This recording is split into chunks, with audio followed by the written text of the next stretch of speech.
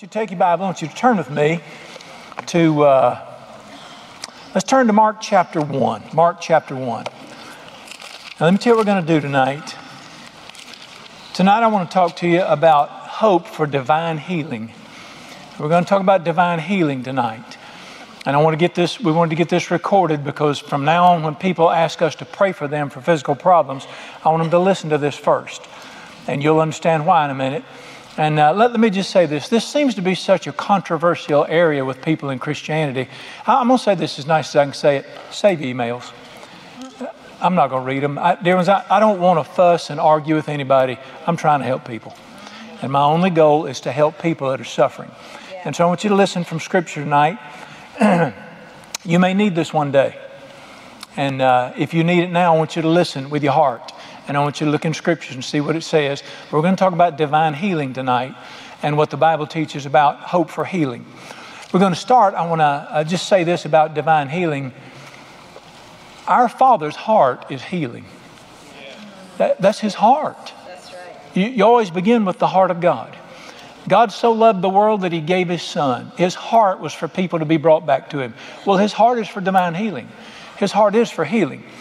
And the reason that He heals, we've got to get the Bible on this. He doesn't heal people because they deserve it. He heals people because of His compassion. He does what He does. It didn't say the people deserve Jesus, so He sent Him. God so loved the world. His compassion is why He does things. And I want you to see this in Mark chapter 1. Many scriptures tonight. Mark chapter 1, verse 40. A leper came to Jesus, imploring Him, kneeling down to Him, saying, "If you are willing, you can make me clean." What did He say right there? I know you're able. I just don't know if you want to or not. I know you can. I don't know if you're willing. Willing means want to or not. What did the Bible say? And Jesus was what? Moved with compassion.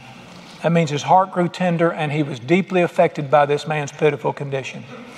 The Bible said He was moved with compassion, stretched out His hand, touched him, and said to him, "I am willing. I want you to be well. Be cleansed." And as soon as he'd spoken, the leprosy left him and he was healed. All right, we learned two things there. Number one, God heals people because of compassion. Yeah. Because He cares about people.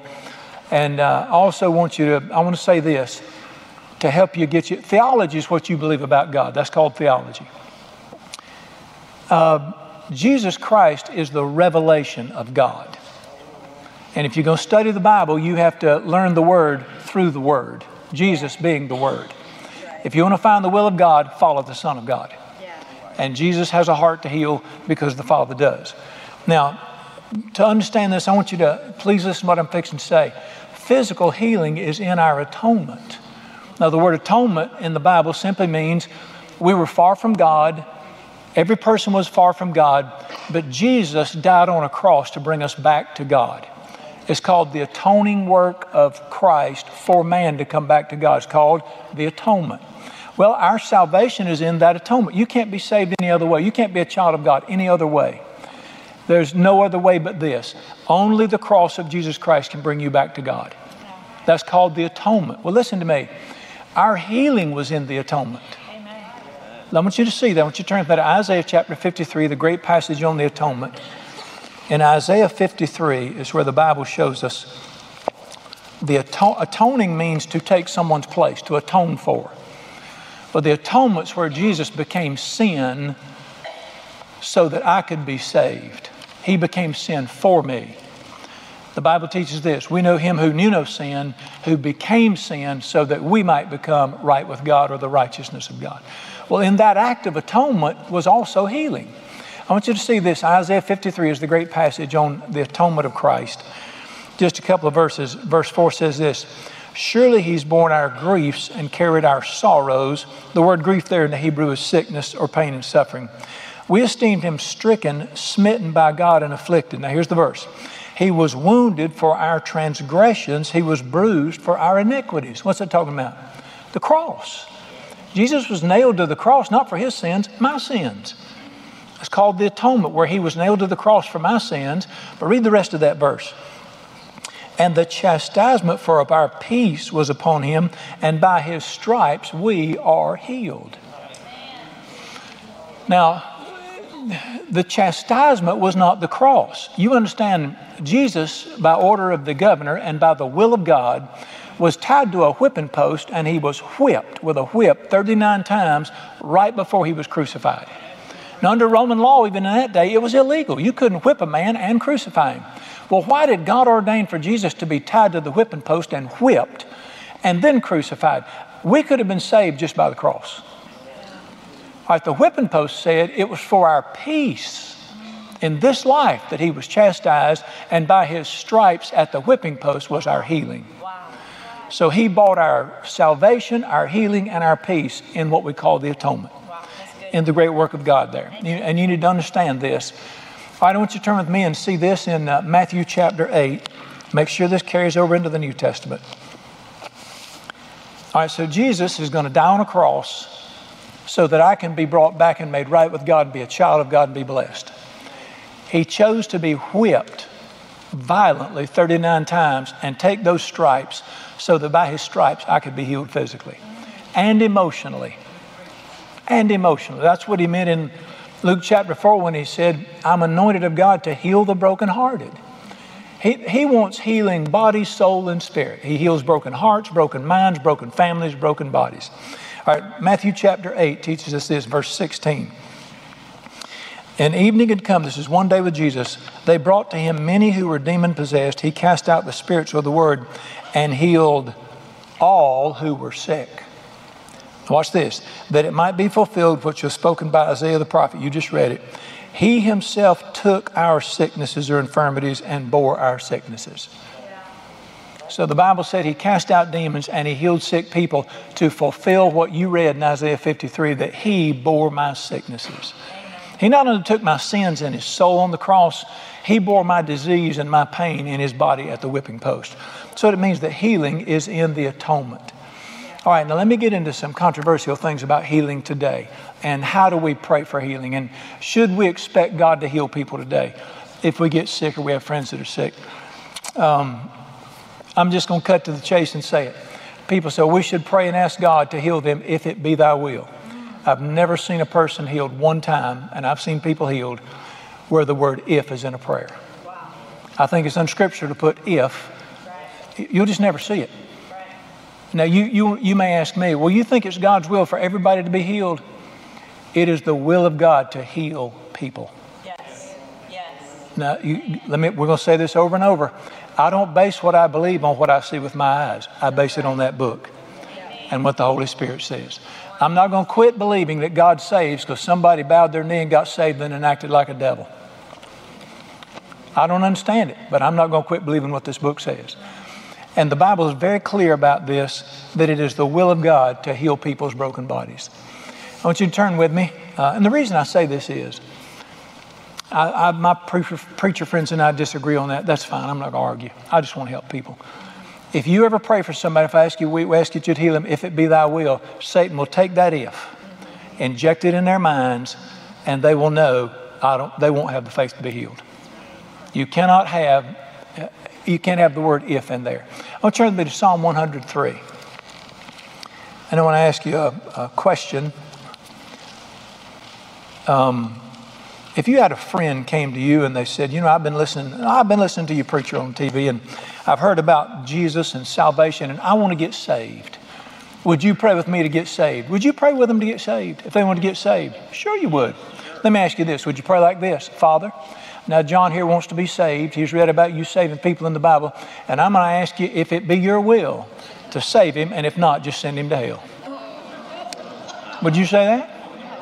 Why? Y'all act shocked. Why would that? You said that's the dumbest thing I ever heard. How do you know it's God's will to save him? That's good. I've told you this. Y'all got to get this. You need to answer me. 1 Timothy 2:4. God desires all to be saved and come to the knowledge of the truth. Your Father wants you to be more than saved. He wants you to walk in full truth, because truth sets people free. And you say, well, the Bible says God wants all people to be saved. What does Psalm 103 verse 3 say?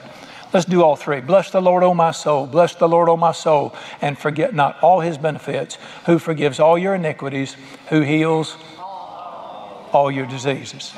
I'm just telling you what the Bible says. And we need to believe God. I've already shown you Matthew 8:16. Jesus is the will of God.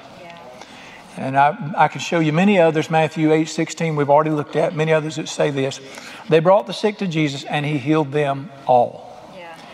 I can't find anybody. All right, now let me add this also. Let me teach you something about disease and sickness, where it came from. Disease and sickness are the foul offspring of Satan and human sin. Satan and human rebellion against God produced a foul child called sickness and disease. It was never the will of God that anybody be sick. He didn't create us to be sick. That's clear. And sickness came in the world after Satan coupled up with human rebellion, and it's the offspring of that. I want to show you that in Scripture. Turn to Acts chapter 10. In Acts chapter 10 is the great statement of what Jesus did with his life. Now I want you to see listen, we have got to start seeing the enemy in the junk that's going on in our land. We've got an unholy devil wreaking havoc in this land, and we're blaming each other and blaming God, and we need to lay the axe to the root of the problem. And we need to pull the covers back and say, right there's the culprit that's behind this stuff. Acts chapter 10 verse 38 says this. This is the key verse about the life of Jesus. How God anointed or empowered Jesus of Nazareth with the Holy Spirit and power, right? God Almighty put the Holy Spirit on Jesus and gave him power to do what? Who went about doing good and healing all who were what? Oppressed by the devil, because God was with him. So who does that lay the root of sickness and disease at? The devil, the oppression of darkness. But you've also got to understand, you can also lay it at the feet, Deuteronomy 28, where the Bible said, if you will walk with me, I will protect you. But if you rebel against me, all the diseases of Egypt will come upon you. I don't believe God ever put sickness on anybody for any reason. I believe our disobedience, our sin, our rebellion, coupled with Satan's temptation, produced this foul sickness that we have in our nation. We're to the point now. When I was a 7-year-old boy, 6% of our nation's income was spent on health care. Right now it is 22%. Health care consumes over almost 1/4 of our finances. 15 years from now, half of every dollar we make is going to go take care of health care. You Generation X is going to be taking care of us boomers. That's what's going to be happening. Now, does anybody know why Jesus came to earth? Well, let me read it to you, or you can look at it with me if you want to. In 1 John 3:8, in case you're wondering why he came, this is why Jesus came to earth. 1 John 3:8.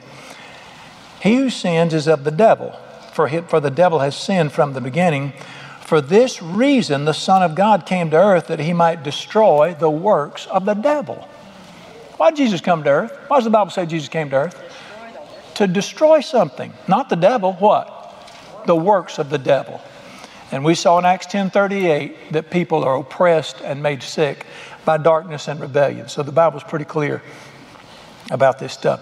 So the Bible teaches very clear that it is the heart of God to heal, and that he never wanted disease to be in the earth. Would you do that to you? Would you do that to your children? No, there's no pervert that sick. All right, let me say this to you. Don't base what you believe on your experience. And so we prayed for Aunt Susie and she died. Therefore you believe what? Dear ones, I prayed for people and they didn't get well. But I'm not going to base what I believe on my experience. I'm going to base it on what the Bible says. Listen to me. Do not base it on human logic and what's going on in your head. His thoughts are not your thoughts. His thoughts are above your thoughts. His ways are above our. We can't think with him. And we need to quit returning the favor.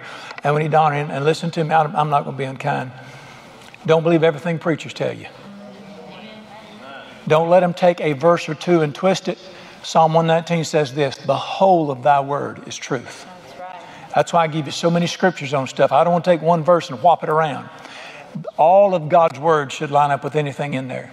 I can take a verse out of the Bible and justify anything. But the whole of thy word is truth. Anything you believe should line up with everything in there. It should really line up with the life of Jesus, who is the way, the truth, and the life. Now, many times people have said to me, well, how come we prayed for so-and-so and we really believed and they didn't get well? How come? Here's the answer. I have no idea. Dear ones, the secret things, the Bible says the secret things belong to the Lord. The things that are revealed belong to us and our children, but the secret things belong to the Lord. I don't spend a lot of time wondering what if. All I want to know is, what did the Word say? And we've got to get off leaning on our own understanding and going back to His Word. Now let me kill a myth from, let me kill it from Scripture. And you can send me a note if you can find this anywhere. There's a myth floating in the land that God sends disease to people to teach His children things. I can't find one shred of evidence for that. Do you think I'd put cancer on my son so he'd learn to behave? No way. God have mercy. You can't find that anywhere in Scripture that God sends disease. Now, has He used sickness? Absolutely. Johnny Erickson Tata was injured as a 17-year-old girl. What a testimony she's had because of that. But dear ones, you cannot find anywhere in the New Testament where God put disease on somebody to help them or teach them something. It's just not there. And if you know of it, send it to me. But you better be on the money. It better not come out of 3rd Maccabees. It better come out of this book right here. Let me say this again. Jesus is the revealed will of God. Jesus reveals the will of God. And He went about doing good. Now the question is, all right, why do we see so little healing in America today? I think it's okay to ask. I'm going to show you in the Bible where some people, His own disciples, prayed and couldn't help somebody, and they went back that night and asked Him, how come our prayers weren't answered? That's a good thing to do. Go back and ask. There are 2 major reasons in the Bible why prayers are not answered. And again, I say this with compassion. I know people have gotten beaten up. You know, people that have got sickness or disease, and some, bless his heart, misguided preacher will pray for them and then beat them up because you didn't have enough of a faith. You have to be careful how you handle people. We have to care about people. Amen. But I want to take you through Scripture and show you some things about the reasons. Number one, faith is required for healing. Faith is required for healing. Let me ask you a question. Is faith required for salvation? Can you be saved if you don't have faith in God? Can you go to heaven if you don't put your faith in Jesus? For by grace are you saved through faith. Dear ones, Jesus wants everybody to have eternal life. What He did at the cross would save all of humanity. Why are the majority of people not going to heaven? Unbelief. It's not because they're bad. It's because they won't put their faith in Jesus. Faith is required for everything He does, and it's required for healing. I want you to look with me in Matthew chapter 9 at this great passage where Jesus talks about faith in Him. Matthew chapter 9.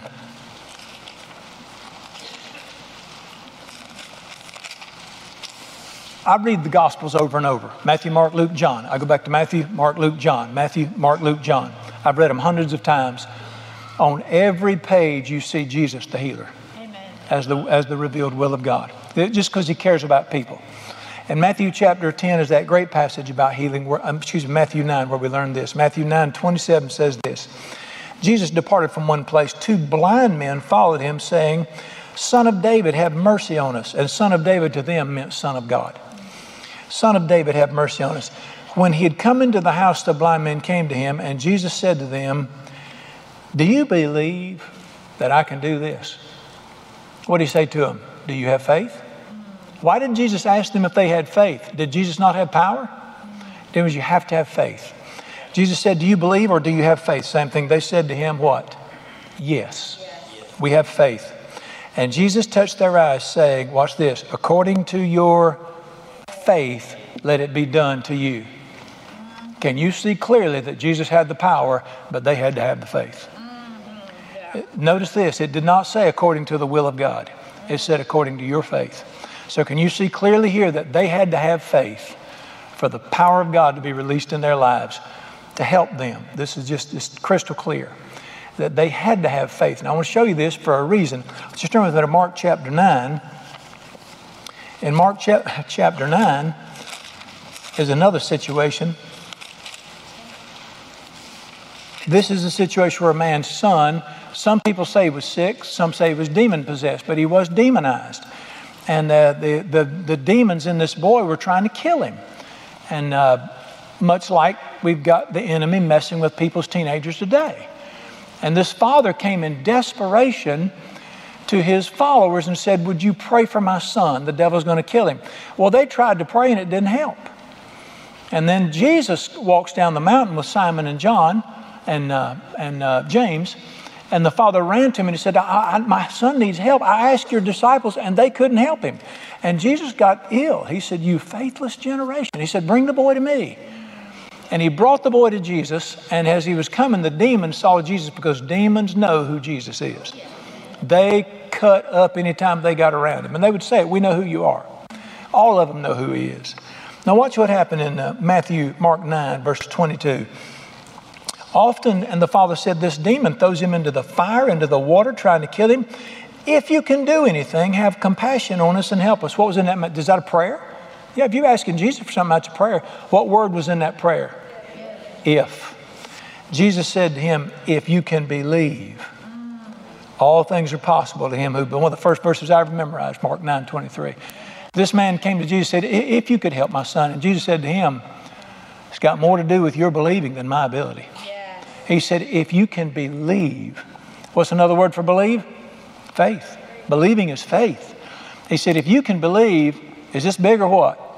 Everything's possible to him who believes. Can't you hear the heart of God speaking to this man, trying to draw him out?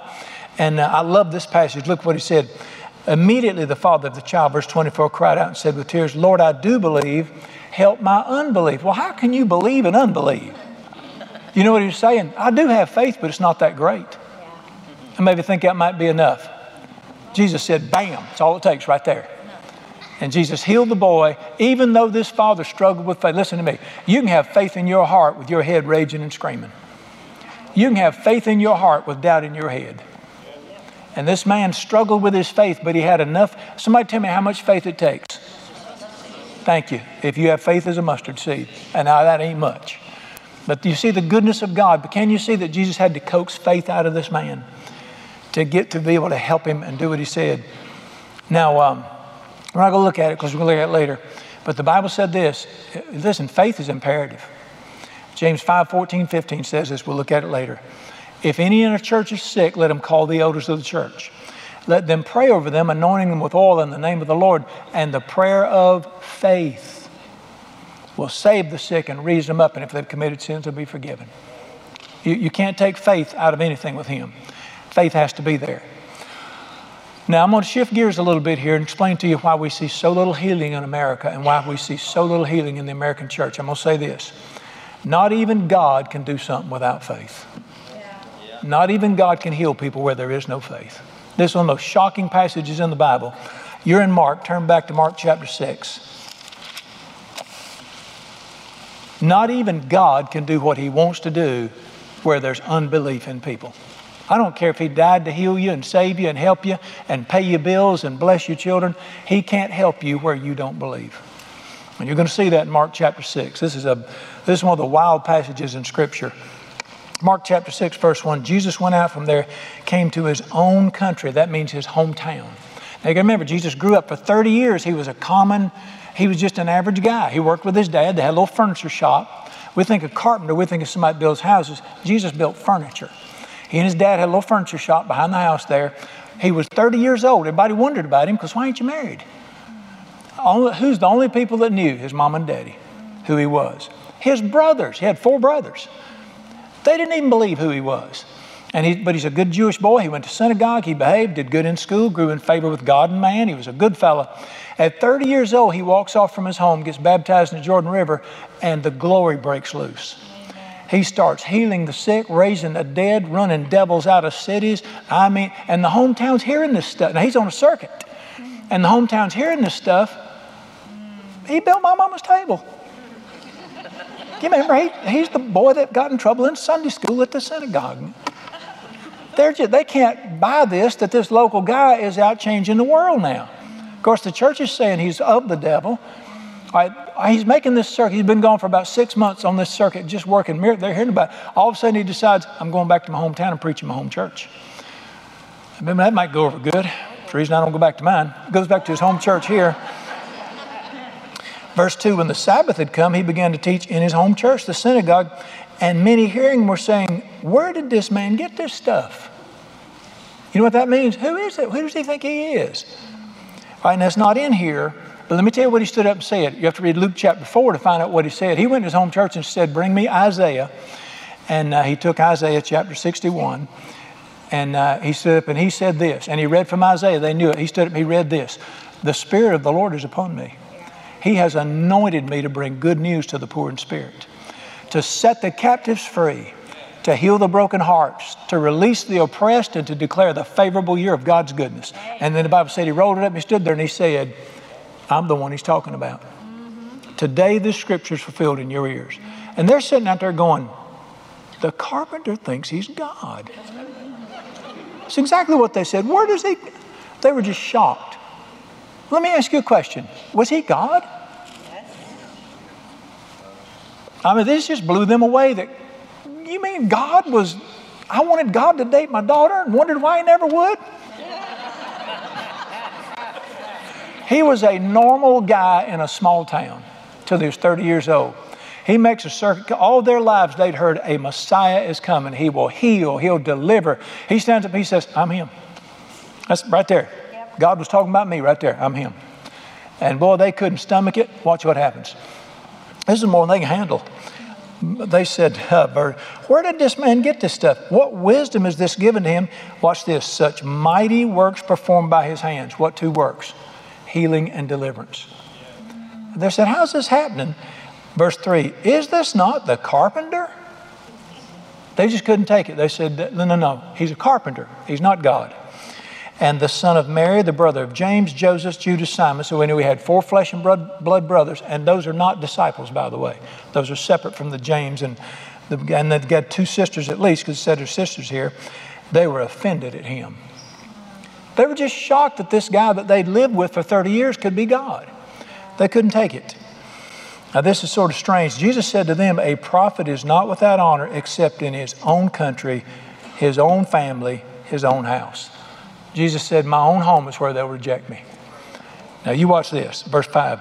He could do no mighty work there, except he laid his hands on a few sick people and healed them. And if you want to read it correctly in the original language, he laid his hands on a few people that weren't that sick anyway and healed them. But he couldn't help them. He could do no mighty work there. Why? Read the next verse. He marveled because of their unbelief. Now, friend, I want to make an announcement. When you make the one who hung the stars in space marvel, you have done something. When you shock God, you have pulled it off. Yeah. And the Bible said not even God could heal and help these people and deliver them because, listen to this carefully, the Jesus they'd always heard about didn't do this kind of stuff. That's why we see so little healing in the American church. The Jesus we built in the American church doesn't do this kind of stuff. And I want to say this again. Not even God can help you if he wants to, if you got unbelief in you.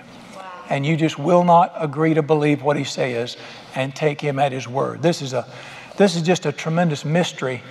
But you and I do you understand the importance of faith? And how important it is to believe what God says and just like a child to trust him. That's why I said, if you don't come like a little child, you cannot walk in the kingdom of God. What do you know about a little child? They're not intellectuals. They don't have to figure it out. Daddy tells them something, bam, they believe it. Yeah. They believe it. All right, let me show you one even weirder than that, where they limit God. Turn the page to chapter 8. Page after page, Jesus is the healer. And in chapter 8, this one's just weird here. In Mark chapter 8, verse 22, the Bible says this. Then he came to Bethsaida, which is a very religious city. They brought a blind man to him and begged him, touch him. They kept talking about his hands. They thought like there was something in his hands. Well, there was. There was healing in his hands. But all they wanted to say over and over, like Mark 5, the man whose daughter said, would you just put your hand on him? And there was healing in his hands. So they bring this guy and they say he's blind, but would you put your hands on him? So they want him to put his hands on him. Now you want to see something strange? Watch this. He took the blind man by the hand and led him out of town. Why did he have to walk him all the way out of town? You telling me God can't work in town like he can in town? Answer's no. So he took him all the way out of town. And this, my weird personality, I love this. He spit in his eyes. This weird, I almost messed up. This sterilized God that we built today, he ain't the God of the Bible. This guy's wonderful. Let me tell you, can I ask you a question? Would you let him spit in your eye? If I wanted to see him spit wherever he wants to. I'm just saying, look, can I ask you a question? Are we so religious, you don't think this is weird? What if you came and asked me, I got glaucoma, pray for me. What if I did it?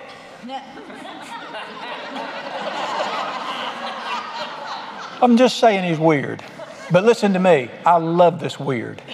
He's a wonderful weird. He spit on his eyes, and then he put those hands on him, and he asked him if he saw anything. Watch what the man said, verse 24. He looked up and said, I see men like trees walking. What did he say? I can see shapes, but it's fuzzy.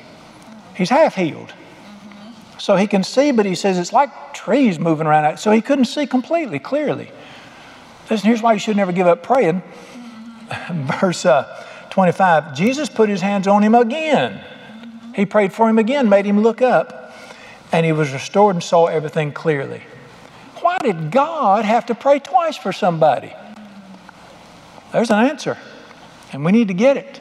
Here's the answer. Why did he struggle with this? Then he sent him away to his house saying, neither go into that town and don't talk to anybody in that town. That town was so religious and so full of unbelief, not even God could help him in that town. And the religious unbelief and the nonsense he'd been taught had such an influence on him. Once he got him out of town, even God had to pray for him twice. Unbelief is that strong. And what did Jesus say to him? Don't you dare go back in that town. And when them people ask you how you see, run from them. Do not engage them in conversation. Because let me tell you something. Faith comes by hearing. Faith will go by hearing too. And the implication is you're going to go blind again. You go back in that town. Do you see how powerful this unbelief is, this religious unbelief? That even God has to work around it some? Well, that's the issue. All right, let me teach you something here, and I hope you get this. I've had people that say to me, well, Aunt Mary, she got sick, or Aunt whoever, and, we prayed for her, and she did. She said, now, you can't tell me Aunt Mary didn't have faith. Aunt Mary had great faith. And I'll say, yes, she did, but not for healing. There are differences of faith. You can have tremendous faith for salvation. I dare any professor to talk me out of me being saved.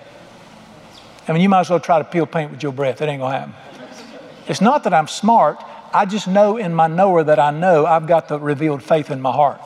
You can forget it. You can talk me out of it. You can have faith for finances for your family. You can have all kinds of faith and not have a lick of faith for healing. There are diversities of faiths. And just because you have great faith over here doesn't mean you have it over here.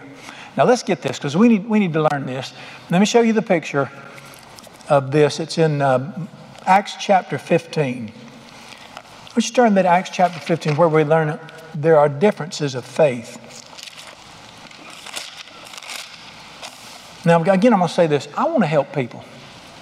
I don't want to go through the motions. I don't want to just pray so we can say we prayed. I want people to get better. I want people to get saved. I don't want to stand up and preach the gospel, nobody gets saved. Say, well, I preached it to them. If they go to hell, it's their fault. What kind of attitude is that? I want people to get helped. Whether it's physical salvation or their families. And I do not want to go through the motions of prayer and just say, well, we did it. Good luck. I want prayer to work. All right, and Acts chapter 15 is that great place where it shows us the difference. Acts 14. Acts chapter 14, I want you to look at this. Paul is traveling around and he's praying and good things are happening. He gets run out of town at Iconium, so he goes to a little town called Lystra. Acts 14:8. In Lystra, a certain man without strength in his feet was sitting, a cripple from his mother's womb. He'd never walked, so he's crippled. The man heard Paul speaking, and Paul, observing him intently and seeing he had faith to be healed, said with a loud voice, stand up straight on your feet. And he stood up and walked. What did the Bible say Paul saw? He saw that this man had faith to be healed. He could see it. Yes. The difference I can see when people have certain faith. And one of the reasons we're doing this tonight is a lot of times people will ask us to pray for them, as they should. You should call the elders of your church, let them pray for you. And I'll ask some questions to find out where they're at, and I can see that they do not have faith to be healed. And I'm not being unkind, but I want them to get it before we pray so something good can happen. That's right. And you say, well, how can you see this stuff? I can see faith. I can see unbelief. Oh, yeah. And I'm going to tell you, I'm going to give you for an instance here. If somebody comes to me and says, I've got cancer or whatever, some problem, would you process? I'd be glad to. And I'll usually ask them this, now tell me what's wrong. And I don't just ask that because I want to know what's wrong. I want to locate their faith. And if they go, oh, it's terrible, I got this disease and it's ruined my life and it's just terrible, I can see you don't have the faith to be healed. I can see that your heart is full of disease, you're full of fear, you're full of anxiety, you're full of worry. Now, if somebody says to me, we had this not long ago, a lady came, she said, I've got cancer, she's got 4 young children, and she said, I want you elders, I want you to pray for me. I said, I'd be glad to. I said, now tell me what's wrong to you. She said, I've got cancer. She said, but God is bigger than cancer. Amen. Come on. Well, I saw there that she had faith. And I'm not being unkind. Let me help you here. Let's don't just go through the motions. Let's get it. Right. Well, if you don't have the faith, that's what we're here for. And I don't teach you how to get it. And if you don't have faith listen, don't ask somebody to pray for you if you don't have faith. Get that first and then pray. That's right. All right? And this is a situation where Paul was just preaching. He was just preaching. Happened to look at the guy and he said, that guy's got faith all over him. Mm-hmm. He said, I can see. I don't know what he saw, but he could see it. And he just said to him, just get up. And certain people have that gift. I've known ministers that had the gift where they didn't pray for it. They just say, get up or you're healed. Yeah. And it would happen. And this is, but obviously you see here, you can see. Here's the big question. Now, let me say this again. Dear ones, anything you pray for, you need faith for that area. Right. All right? You can have absolute faith that you're saved and going to heaven. Nobody can talk you out of it. But have no faith to pray for your family. Because you've heard the word of God here, but you hadn't heard it over here. Because faith comes by hearing, hearing by the word. You've got to get it in your heart. All right. Now, here's how do we receive faith for healing or for anything? Let's look at it. The great passage in Romans 10 that tells us, if I need faith, I need to go get it. You can't work faith up. You can't try to have faith. Faith cometh. Faith is imparted into your heart by the Spirit of God. And I want you to see this in Scripture. The Bible says you can't, and in this passage it says it, you can't get saved till you hear the Word of God. Because you have to hear the Word and believe it. And then you receive it by faith. Now, Romans 10 is that great passage that tells us where faith comes from. And this is, so, listen, do me a favor. Don't overthink it.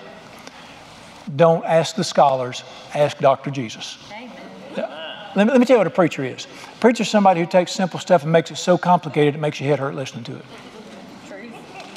Jesus takes the great truths of the universe, makes them so simple a child can understand them. It's called the Word of God. Now, Romans chapter 10, verse 17 says this. Faith comes by hearing, and hearing by the Word of God. Can you see that faith has to come to you? You cannot try to have faith. You can't work it up. You can't try to get a feeling. Faith comes to you by hearing something. All right? Now settle it. That's the foundation of faith. It comes by hearing something. But now here's where people make mistakes. They say, well, I have faith, but what you have is intellectual faith. You with your mind, you believe. Dear ones, you can't believe with your head and get anything. You have to believe with your heart. Yeah. Look at it. Romans chapter 10, verse 10. Romans chapter 10, verse 10. For with the heart you have to believe. I believe with all my heart. No, that's human sincerity. God's Spirit has to impart living faith into your spirit. Yeah. That's heart faith. And boy, when it's in your heart, it's there. You just know it. But then you can't work it up. You can't try to get it. He's got to put it in here. Faith's got to come by hearing, and hearing by the Word of God. Let me show you when we're ready to believe or do anything. It's in verse 8. What does it say? What does the Bible say? The Word is near you. It's in your mouth and in your heart. That is the word of faith. Tell me where the word of faith's got to be. It's got to be in your heart. Why does it have to be in your mouth? Do you remember when Jesus said in Mark chapter 11, verses 23 through 24, have faith in God. For whoever says to this mountain, be moved, be cast into the sea, doesn't doubt, he'll have what he says with his mouth. Now, you don't have to worry about it. If you get it in your heart, it's going to be in your mouth, because out of the abundance of the heart, the mouth speaks. That's why I said when I talk to people and I'll ask them, well, what's wrong with you? And they spend 5 minutes talking about disease and sickness, and it's very emotional, and it's terrible, and grandma died of this, and mama died of this. What your heart is full of is fear. Because out of your mouth, we need to get the Word of God in your heart. Amen. And get the voice of God in your heart. Right. So that faith comes out of your mouth like that. But it's got to come, can't come from human effort. It's got to be implanted in your heart. And I'm going to show you how to do that. I want you to see this. Turn with me to Mark chapter 4. Here's an example of faith that came. Mark chapter 5. I don't know if you remember this or not. It's one of the most encouraging passages. Jesus is traveling, and a man comes to him, and he is a Jewish preacher. And they had declared that Jesus was of the devil. But this man had a daughter that got sick, and she was about to die. That'll change the way you think about things. And he came to Jesus, and he humbled himself. He fell down before him and said, "My little daughter is dying." He said, "Would you bring your hand and put your hand on her, and she'll live?" And the most amazing, in the next verse, it said, "So Jesus went with him." Do you know you just have to ask God, and He'll come with you? Yeah. He said, "What does that mean?" It's simple, dear ones. Ask Him. He's told you to ask Him. All right, they're going, and all of a sudden this man's so excited because there's a huge crowd, and Jesus said to him, "Where you live? Let's go." They start walking. Well, something happened on the way. This woman got in there. I want you to look at this woman and what happened to her in Mark chapter 5. Verse 25, the Bible said this: "A certain woman was in the crowd, and she had a flow of blood for 12 years, had suffered many things from many physicians. She'd spent all she had, was no better, rather grief." So she'd been hemorrhaging 12 years. She is sick. Took all her money. In that culture, in Jewish culture, you are not allowed to be in public if you're hemorrhaging. She shouldn't even have been there, but she was bold. Verse 27, when she what? When she heard about Jesus. Tell me where faith comes from. It comes from hearing. When she heard about Jesus, she came behind him in the crowd. It says she touched his garment. Original language is she grabbed his robe. Because she what? Said. She's heard it, and now she's speaking it. When I touch his clothes, I'm going to be made well. Can you hear the faith there? She didn't say, "I'm going to try this." She said, "When I get hold of that man's robe, I'll be healed." Where did she get that kind of faith from? Now you got to understand, she's sick. There are hundreds of people around Jesus. She's elbowing fishermen, crawling between their knees, fighting the crowd. She said, "When I get hold of that robe, I'm a healed woman." And where'd that come from? But she had to hear something. You got to remember something. They didn't even have the New Testament then. They didn't have Gospels to read. She heard it from people's mouths. People say, "Have you heard about this guy?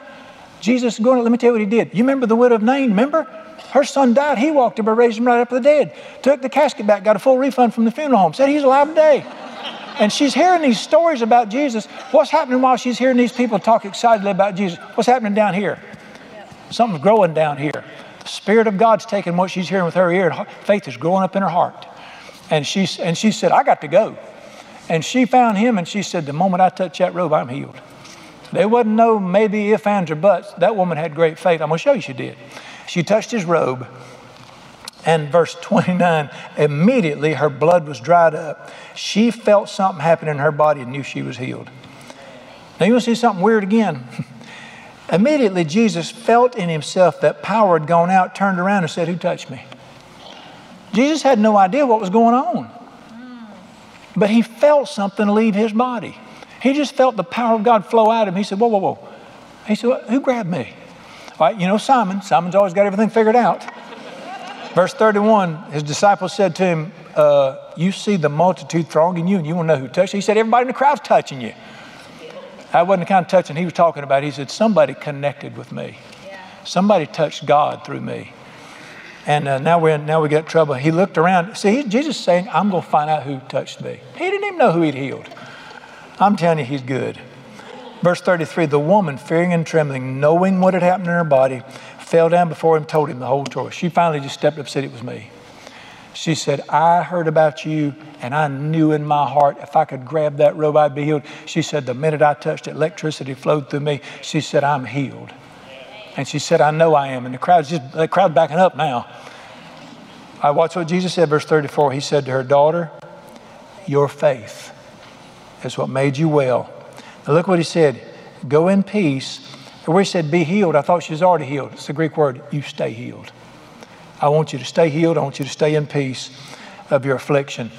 Now, Jesus didn't try to heal her. He didn't even know he was doing it. Why'd she get healed? Your faith did that. Do you see the power of faith? Dear ones, but now here's what I'm going to point out. Where'd she get this kind of faith from? Hearing a bunch of people discuss whether maybe God heals or not. She heard people telling her, He does heal. Amen. And she heard the truth of God. And that word ignited her heart, and the Spirit of God brought faith up inside of her heart. I'm going to say it again, dear ones. Faith cometh by hearing or feeding on God's word. Yes. We still have underestimated the power of this word. This is the word of God. These are the literal words of God sent to you. And faith comes by hearing this word and feeding on it. Now, everybody's got a measure of faith because the Bible says that God has given to every man a measure of faith. But you need that faith to grow. You need to be like the church at they were south of Asia. Thessalonica. 2 Thessalonians chapter 1 verse 3 says, I hear of you that your faith is growing tremendously. Yes. So God's given you a measure of faith, but you got to grow it. Yep. It's just like your human body. God gave you a body that has potential on the day you was born, but if you don't feed it, it'll die. Yep. But if you'll feed it, especially if you'll get off them Big Macs and feed it right, it will grow strong and healthy. But if you don't feed it, it'll die. Your faith's the same way. Romans, God's given to every man a measure of faith, but you have to feed it for it to grow. You have to listen to faith for faith to grow, because faith comes by hearing, and you grow it inside of you. Listen, it's that way for salvation. It's that way for material provision. You don't need to hear verses on salvation if you're already saved, but you don't have money to pay your bills. You need to hear the promises of God paying your bills. Amen. You don't need to hear promises of hell and judgment if you've already been saved. It's one of my beefs with the Awana program. I love the Awana program. It was great, but all the verses were about people getting turned into hell. Get saved and get off them verses. I want to say, y'all got any good news verses they can memorize around here? I probably should. I'd probably go over good with somebody. Dudes, if you got problems with your kids, you don't need to grunt. You need to feed on the verses about His promises for your family. Amen. Faith grows by hearing the word. And if you're sick or you want to pray for somebody, you have to feed on what He says about healing. That's right. That's right. Because you need faith in that area. That's why you need to feed in that area. Now, do this. So you need to, if you have a problem in your body or whatever, I don't even pray till I go to the Word first. Whatever I need to pray over, I go to the Word first and I get it in me. You say, well, Brother Brian, you've almost memorized the Bible. Faith is like food. Last week's food didn't do me no good today. We got to have daily bread. That's right. You see, I've got the Bible, New Testament almost memorized, but that's not explosive faith in my heart. It's by feeding on it today that the faith rises up. That's why we have to feed on it today. If I'm going to pray over something big, a need or whatever, a child or something, I'm going to get in that word. I'm going to get those verses. I'm going to chew on them and feed on them for a little bit before I go to pray, to build faith up in that area. So I'd encourage you to do this. Number one, read the 4 Gospels. Read them over and over and over. You just see the healer Jesus on every page. Every page. In particular, there's one in particular, the book of Mark. The book of Mark paints Jesus as the healer, the servant of man, like no book in the Bible. And every page, you'll read it, and if the Spirit of God's in you, you'll just read it, and your heart will be going, yeah. You'll just sense the excitement of God in your heart. Well, that's the Spirit helping you in there. We have a little book here that we give people called Healed of Cancer when they've struggled with cancer or any disease. It's written by a lady named Dodie Osteen. She got a son that's just starting out in ministry. His name's Joel Osteen. And Dodie's husband, John, pastored that church years ago. And years ago, Dodie got cancer. She went to her doctor. She wasn't feeling good. And he called her one day. She went over and her doctor said, you got cancer. And this is how she handled it. And she was healed of cancer. Reginald Cherry, Dr. Cherry, who is a nationally known physician, he certifies that she was healed. And let me tell you something about Dodie. She's a godly woman. Her husband, John, was wonderful. I used to listen to him. And Dodie, she went to the doctor's office. She got the report. She was shocked. Listen to what she did. She went straight back to her church. She didn't go to her husband's office. She went to the secretary's office. She said, give me the names and addresses of everybody in this church that's sick. And she went immediately. She didn't even tell her husband. Went immediately to those people's homes and started praying for them to get well. Because they teach it, and she understood, if you have a need, sow your seed. There you go. If you need it, sow it. And she started praying for other people. And this is the testimony and this is just a faith-building testimony. But the reason I love this book so much in here, in this book, it has the scriptures for healing in it. And she teaches, I got in those scriptures. I ate those scriptures day and night until they were in my mind and in my heart. All I could think about is what God said. And dear ones, faith comes by hearing. And of course, it's a tremendous testimony of how she was healed with that. But if you've got a need, you got to get in the Word in that area. Don't sit around and listen to the devil in your mind. That's right. Amen. Well, you know, Daddy died at 58. Grandpa died at 56. That don't sound like the Word of God to me. That sounds like a spirit of fear. Ooh, that's good. And God didn't give you a spirit of fear. And you know what the doctor said. Listen, I love doctors. Thank God for doctors. They are beloved physicians. But there's somebody supra higher than the doctors. And you need to hear them and you need to thank them. But they do not have the final word. You need to let this be the final word. And you got to get in this word for whatever it is. Now, you can have, and that's whatever area you need. Are you struggling financially? Well, do not stare at your bank statements. My God, have mercy. They know faith comes from watching reading past due. You don't get no faith there. Faith comes by hearing the word of God. That's right. Come on. Get the promises of finances in there. Yeah. Whatever it is. Are your kids going through a hard time? You talk about Satan and how cruel he is. He'll get in your head over your children. He'll paint every imaginable picture. Every siren you hear will be going to get your kids. And you need to tell him to shut the hell up. And you need to get in this word. And you need to hear what he's got to say. And you need to feed on it. Dear ones, this is a battle. We are in a war with a cruel enemy who just soon kill you as look at you. And you've got to fight. What does the Bible say? Fight the good fight of faith. And that's what this is, the sword of the Spirit. You got to get it in your heart. You got to feed on it. Now listen to me. You can be jacked up like Popeye one day, and 3 days later, not have enough faith to get a Hans motorcycle halfway around a BB. Not ain't much. Then when faith rises and falls, depending on how you feed on it. That's right. You'll see this in Scripture sometime. Matthew 14, my friend Simon. Jesus said to Simon, get out of that boat and walk on that water. That was the Word of God. There was enough faith in that Word. He could still be walking out there today because the Word of God's that powerful. Well, he got out there and he did great, didn't he? Did it have anything to do with his faith or the power of God? Both. Yes. It was the power holding him up, but it was his faith that kept the power intact. Listen to what the Bible said. But when he got his eyes off Jesus and began to stare at the storm going on around him, he sunk. Yep. And Jesus said to him, stay down there, you deserve it. No. He cried out to Jesus. Dear ones, when your faith is weak, cry out to Jesus. He took him by the hand, raised him back up, and Jesus said, where is your faith? Which tells me what? If you stare at the garbage around you, it'll destroy your faith. Keep your eyes on this word. And can you see that fear cut the power of God off in the great disciple's life? Do not let fear steal faith from you. Keep feeding on it. Now let me show you. You don't believe there's demons. You want me to prove there's demons? You decide you're going to get in this word and watch what happens to you. The phone will ring. You'll itch. Ain't seen a fly in 3 months. One will show up and fly all around your head. You'll have trouble somewhere. You'll get gas. I mean, you no telling what'll happen. You got to make up your mind. The kingdom of God suffers violence, and the violent have to take it by force. That's right. I'm going to get in this word and get it in me. And there's a battle over this stuff, but you got to win this thing because there's a lot at stake.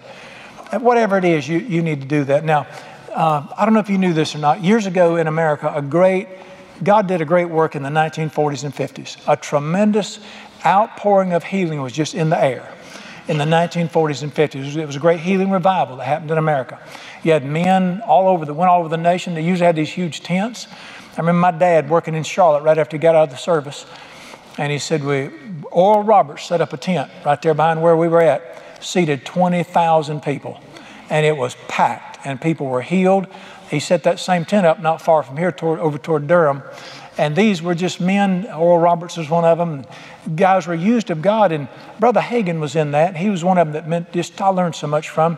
And he said during that period where God was visiting our nation, he said it was like healing was in the air. You could just reach up and pull it down on people. He said it was so easy to believe in America then. It's not like that now. But that was a great sovereign work of God. And that happens on occasion. It's happening in places in the world right now. And but let me tell you what he would say. Then he developed the great healing school, and he said this: I would have healing schools for a week to help people that were sick, just humbly trying to help people.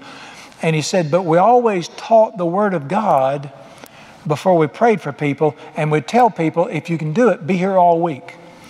Get as much of God's Word in you before you get prayed for, as you can. And he said those that didn't come to healing school, the smallest percentage would get healed. But even that period, those that would sit and just feed on the word for a week, the largest percentage of them got healed. Yep. There was, this word is directly related to everything. That's right. And our faith comes and goes and is built by this word. Now, in the American church today, you rarely see healing, physical healing. And we've adopted a theology that says, well, it passed away. This book doesn't say that. And the reason you so seldom see it in the American, matter of fact, the American church seems to be violently against healing. Such a spirit of unbelief because we're so intellectual now and we've gotten away from being childlike, humble believers.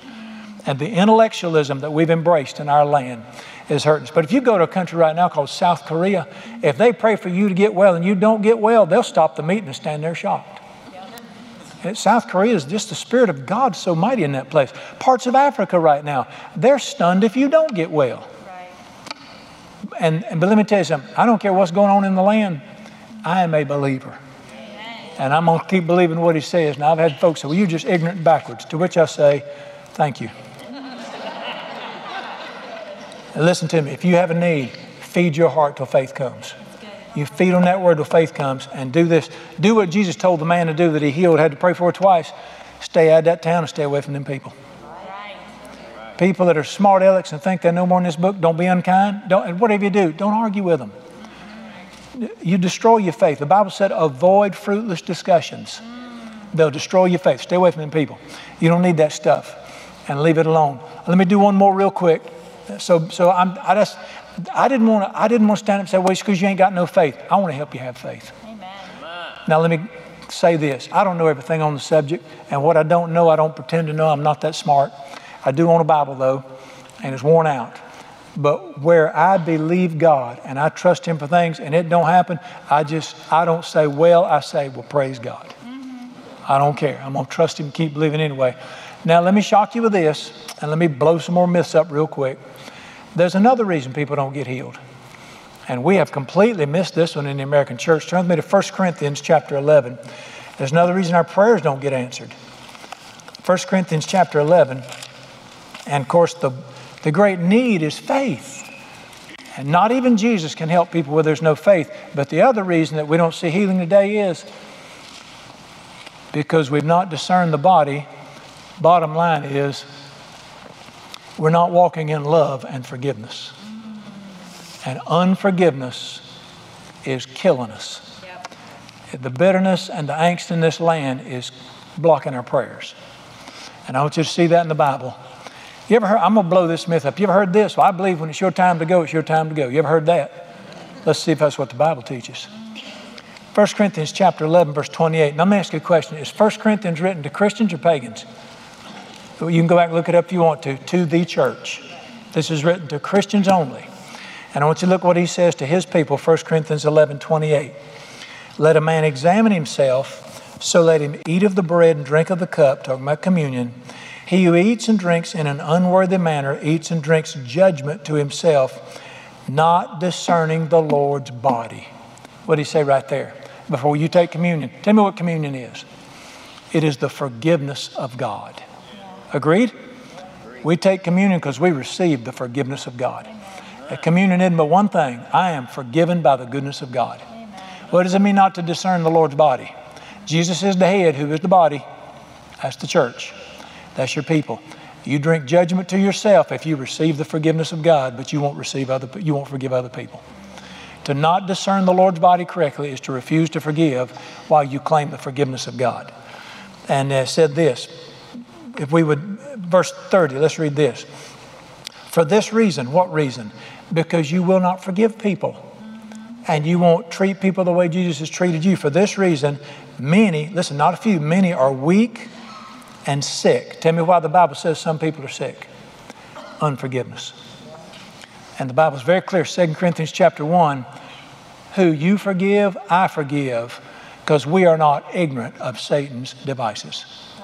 I promise you, Satan's always trying to get you to be ill with somebody, out with somebody, bitter towards somebody, critical of somebody, because he knows that if he gets you in critical shape, you're in trouble. Can you see clearly that sickness is in people's lives? Sometimes, not always, But many Christians are sick because of their attitudes toward people. A lot of times I've had people that just had chronic disease on, and they were good folks. They wouldn't steal your money. They didn't cuss. They worked in church. But I knew where to look. I'd get to digging around, and they had a brother way back up the road that did them wrong. Or they had a husband at one time, and they've never... I've had these fine Christian people who never smoke a cigarette or cuss, and I'd tap the root, and they'd say, I'll never forgive them. Yikes. Well, what does the Bible say? For this reason, many Christians are sick and weak. Now watch this one. Verse 30, for this reason, many are sick among you, and many have died. Many are asleep. Why do Christians die sometimes before their time? It was the will of God to take them. Can you not discern from that verse it was not His will for them to die?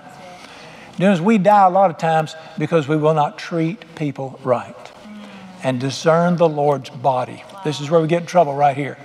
And people say, well, I believe nobody can die before their time. What does that say right there? God created this. You see this body right here, your body, my body, your body. It is an absolute miracle. This body is a human marvel. It was created by God to last. The days of our lives are 70 years, if by strength 80. Now, if you're 85, relax, you can go on beyond that.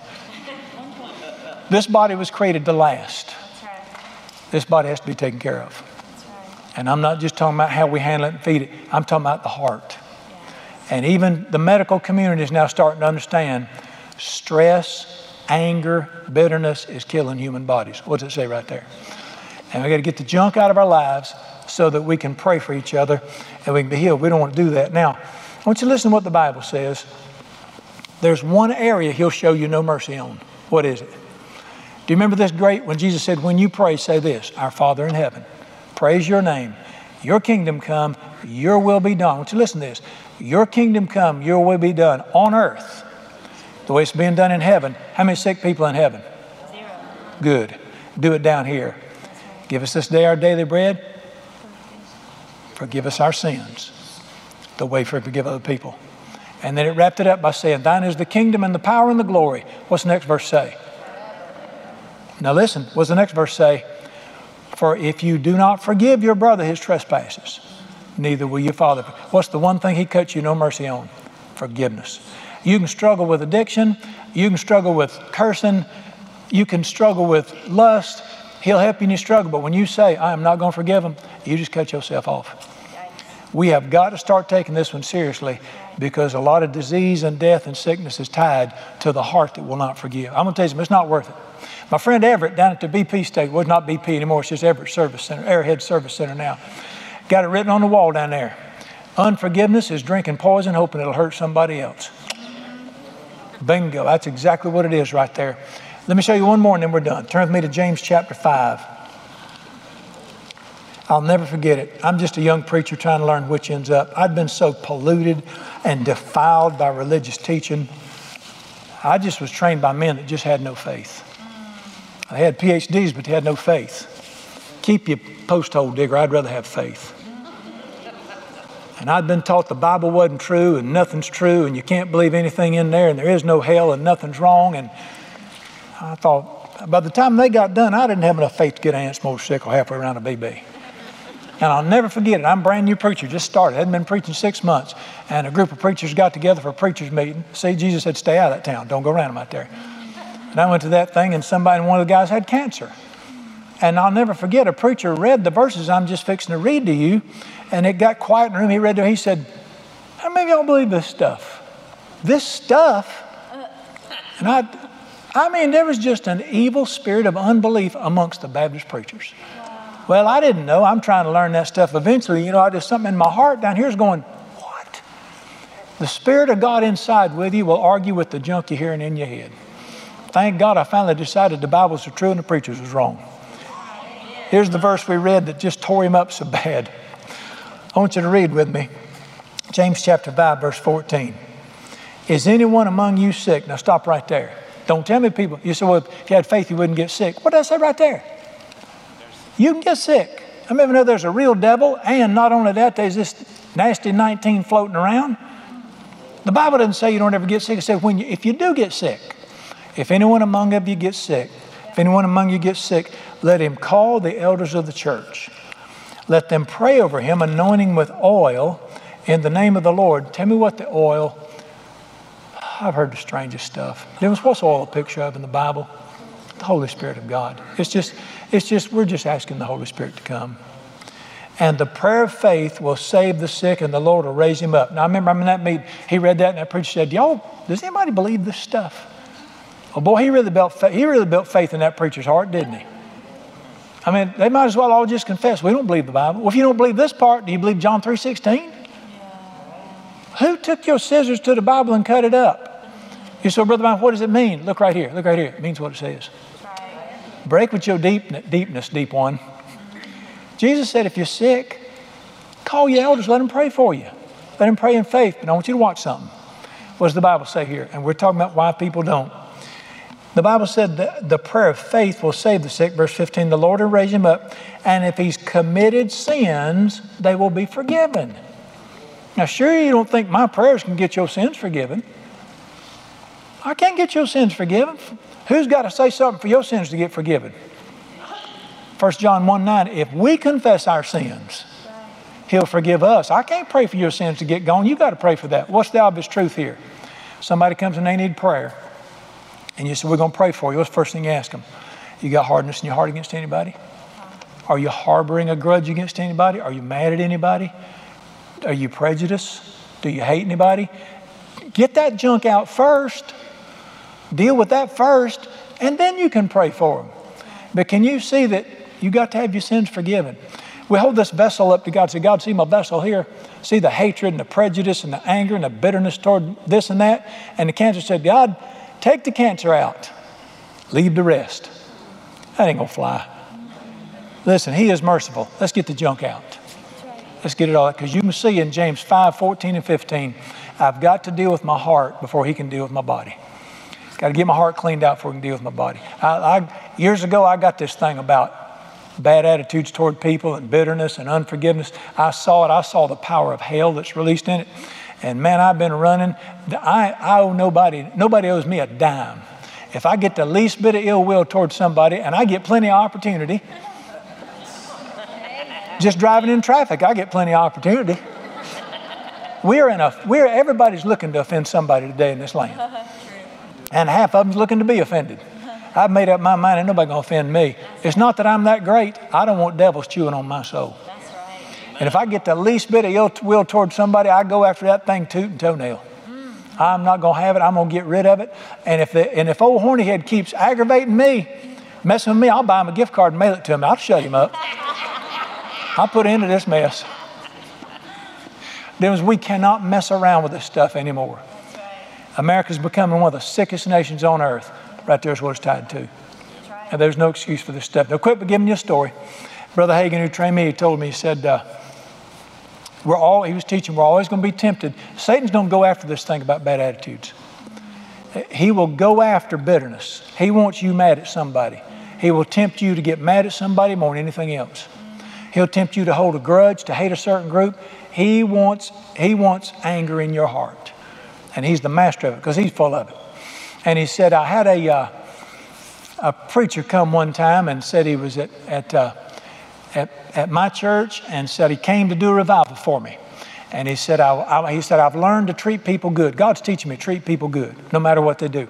And said, I found out after about 2 days that he was going around telling lies on me in my own church and trying to stir up trouble in my own church. He said, now, the first thing happened, my hackles got up. You all know what hackles are. He said, I got angry. My hackles got, listen, the Bible said be angry, but don't sin. And don't let the sun go down on it. Deal with the day. And he said, but I knew the word of God. And he said, I'm going to straighten him out and I'm going to just tell him to go home. No, he said, no, I'm not. He said, I'm going to tell you what I'm going to do. He said, I'm going to treat him like gold. I'm going to pray for him. I'm going to love him. I'm going to pray for him. And then this thought came in. He said, here's what he said. The devil said to me, which means this thought came into my mind. Now you're going to take up an offering for him on Tuesday night and Thursday night. Don't try to get him much if he's going to act like that. Sounds just like him, doesn't it? He said, that thought came into my mind, which was the devil put that in my mind. And he said, I said, Mr. Devil, just for that, I'm going to take him up 2 offerings. And if you don't shut up, I'll take him up offering every night. He said, I never had another thought like that come to my mind. I took him up offering every night. I asked him, how much do you normally get? He told me we gave him 3 times as much as he normally gets, and I gave 1/3 of it out of my own pocket. Wow. You know what that's called? Romans chapter 12, do not be overcome by evil, overcome evil with good. I bet you old horny head went home that night with a big bruise on his head. Then we have got to quit letting him put hatred in our hearts. Because disease in our bodies hangs on to that kind of stuff. Now let me humbly say this. Don't dare think that everybody struggles with diseases because they got sin in their lives. That's wrong. All have sinned. Disease is on humanity because humanity has sinned. And let me tell you what I've seen many times. Some of the finest Christians, Satan can't get them to hate. He can't get them to lust. He can't get them to be bitter. So he puts sickness on them. Some of the finest people you ever met. But the issue is to get a Savior who's greater than the evil. Amen. And pray for them in the church, to pray for people. And let me just quit by saying this. I've had people say, you shouldn't talk like that. You're going to get people's hopes up. I'm up here to get your hopes up. That's what I'm trying to do, is get your hopes up. Well, what is this thing that you'll get their hopes up? I hope so. Let me tell you how I want to get your hopes up. You can't have faith till you have hope. That's right. That's right. Let me give you the definition of faith in the Bible. This is Hebrews 11:1. Faith is the substance of things hoped for. It's the proof, the evidence of things not seen yet. You can't start working on your faith till you get your hope up. Well, this word is given to get your hope up. And I read page after page of the gospel where Jesus healed people, and that something inside of me goes, maybe he's still the same. Let me encourage you to get your hopes up. Some of you got children that are in a mess. Get in this book. I read in here what he did for people's children and what he promised to do for people. Something inside of me goes, well, maybe he'll do it for mine. That's right. That's called getting your hopes up. And then once you got your hope up, jump on your faith and start building it. Of course, we want to get people's hope up. That's exactly what we want to do. Listen, I'm a believer. Guess why we're called believers? What do you think the main thing believers ought to do, ought to be? We're not called behaviors. Do you want to behave? We're not called behaviors. We're not called figure-outers. We're not called explainers. We're called believers. Because believers are supposed to. This ain't hard, guys. Come on. Believers should believe. And more than anything else, I'm going to choose to believe. I'm going to be like the Bible said, the great father of faith in Abraham, Romans chapter 4. God made him a promise. He said, you're going to have a baby. You and your wife going to have a baby. He was 95 years old. She was 85. He said he refused to look at her. He said he did not consider her wore out, saggy body. That's exactly what it says. He refused to look at her, knowing it'd destroy his faith. Sorry, baby, you just had to I can't kiss you tonight. You're looking over there. That's exactly, read it. Go read it, Romans chapter 4. But he said he grew strong in faith, giving glory to God over his promises. Get your eyes off the junk that discourages you and get your eyes on the stuff that builds your faith up. And practice that. And let's start believing God to do something great. I do not want to cause God to be shocked. Like his hometown when it said he was surprised because they wouldn't let him help him. All right, I'm going to give you one last verse. Just quote it. Because a lot of preachers say, well, that passed away. There's going to come a day you're going to pass away and you're going to stand in front of God and wish you hadn't talked like it probably. I love this. Hebrews 13:8. Jesus Christ is the same yesterday, today, forever. God. Lord Jesus, I want to praise you and thank you. Your word is so good and it's so true. Your word talks about the enemy in Mark chapter 4. Satan came along and stole the word away from your people and stole the seed of the word away so they couldn't bear fruit. I pray for everybody in this room, they would realize the word of God is the seed in my heart that brings great faith, that lets you do everything you want to do. Lord Jesus, I want to say thank you for dying on the cross so that I could be a son of God. And I'm a child of the living God, not because I'm good, I don't deserve it, but because you died on the cross. I want to thank you for that, but I want to praise you that right before you died on that cross, you allowed evil men to tie your hands over your head to the whipping post. And for my peace and my healing, you were whipped. And I am not going to be worried and anxious and nervous and give up the peace you bought me at that whipping post. I don't want to give up anything you purchased. I pray in Jesus' name for an open heart, a revelation, open the eyes of our heart to see the beauty of everything you did for us and everything you promised in your word. And I pray that these folks, instead of being religious and passive with that old religious spirit, I pray they'll be like a pit bulldog after a weenie when it comes to going after the word of God in faith and saying, the man said it. I pray for faith and hope to grow up in people's hearts over their families, over their needs being met, over their own problems in their own hearts, over their bodies being well. Whatever need we have, thank you that you've met that need. Father, I want to pray for everybody in this room right now. We're just going to pause. Anybody in this room, any cancer in their hearts toward anybody, anything, any ill will, your word said if anybody has anything against anybody, let him forgive as God forgave. How many people, Father, have I seen instantly healed physically, didn't even have to have prayer, when they decided, my brother don't owe me nothing. And they decided to forgive their fathers and forgive people. I want to thank you that this world is propped up on forgiveness. Our eternity is propped up on forgiveness. And I pray in Jesus' name, you'll let the hounds of heaven, the Holy Spirit, be after them.